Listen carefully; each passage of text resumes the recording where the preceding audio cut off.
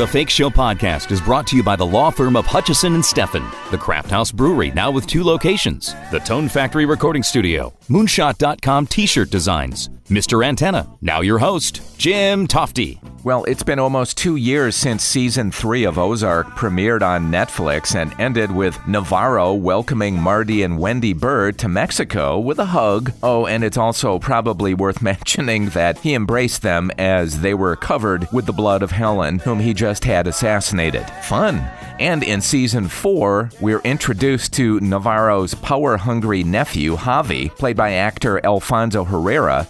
I've got Alfonso on the line right now from Mexico to talk about this great show and this incredible season. Alfonso, welcome. And boy, I think what a lot of people might not know is that you're arguably the most popular and well-known actor in Latin America, yes? Well, I'm not the most popular, but what I can say is that, yeah, I've been working for a while here in Latin America and back home. Yeah, well, you're very humble. I tell you, I watched the first episode of Season 4 of Ozark. I've seen every other season. And you're causing all kinds of problems, aren't you? Right off the bat. Well, I mean, Javi is such an amazing and fun character to play because he's so unpredictable and at the same time so fun to watch. And it's so fun to perform. And I have to say this as an actor. When I started reading scripts, when I started trying to discover who he was and who he is, I found out that he is charming. And he's a guy, as I already said in previous interviews, that I would go have a beer and I would go have a chat with him because he's a fun guy. And that is something that needed to be explored and that is something that needed to be shown on the story. But at the same time, he's a very ambitious guy and he wants to take power, he wants to take control, he wants to take the family business into another level. He wants to modernize the business, and that is going to give lots of headaches to Marty and to Wendy Bird, and at the same time to his uncle. And yeah, man, I just had a blast performing Javi. It was one of the most incredible experiences, and also with such an amazing story. Yeah, and I can see how it would be incredible to take on this role because there are so many different layers to Javi.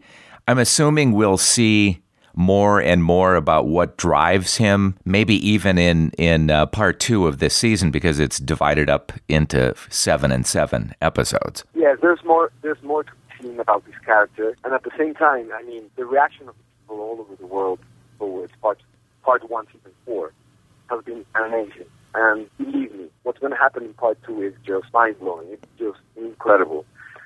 It's going to take the story into a complete new other level. And I know it's going to happen at some point this year. I don't know specifically when, but I hope it's soon. Before you got the role, I'm assuming that you were a fan of the show? Yes. I followed all the previous seasons. And yeah, I was a huge fan of the show. I'm still a huge fan of the show because it's an amazing show.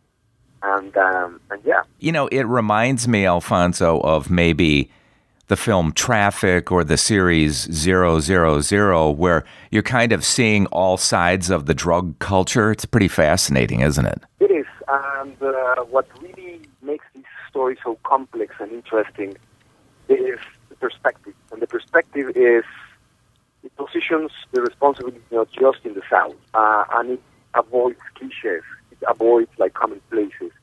It takes the story into a place where every single person and every single character in that story has a responsibility. And each and every single character symbolizes a microcosmos. And it's very interesting that you said 000. Yeah. Because I'm a huge fan of Roberto Saviano. He talks about how these financial structures that have to do with money laundering and drug trafficking are incorporated to the financial system. And what we witnessed and what we are watching in Ozark, Missouri, it's like a tiny little version of what happens in big megalopolis all over the world. So, yes, it's a very complex, interesting point of view that Chris Mundy and all the writers created for this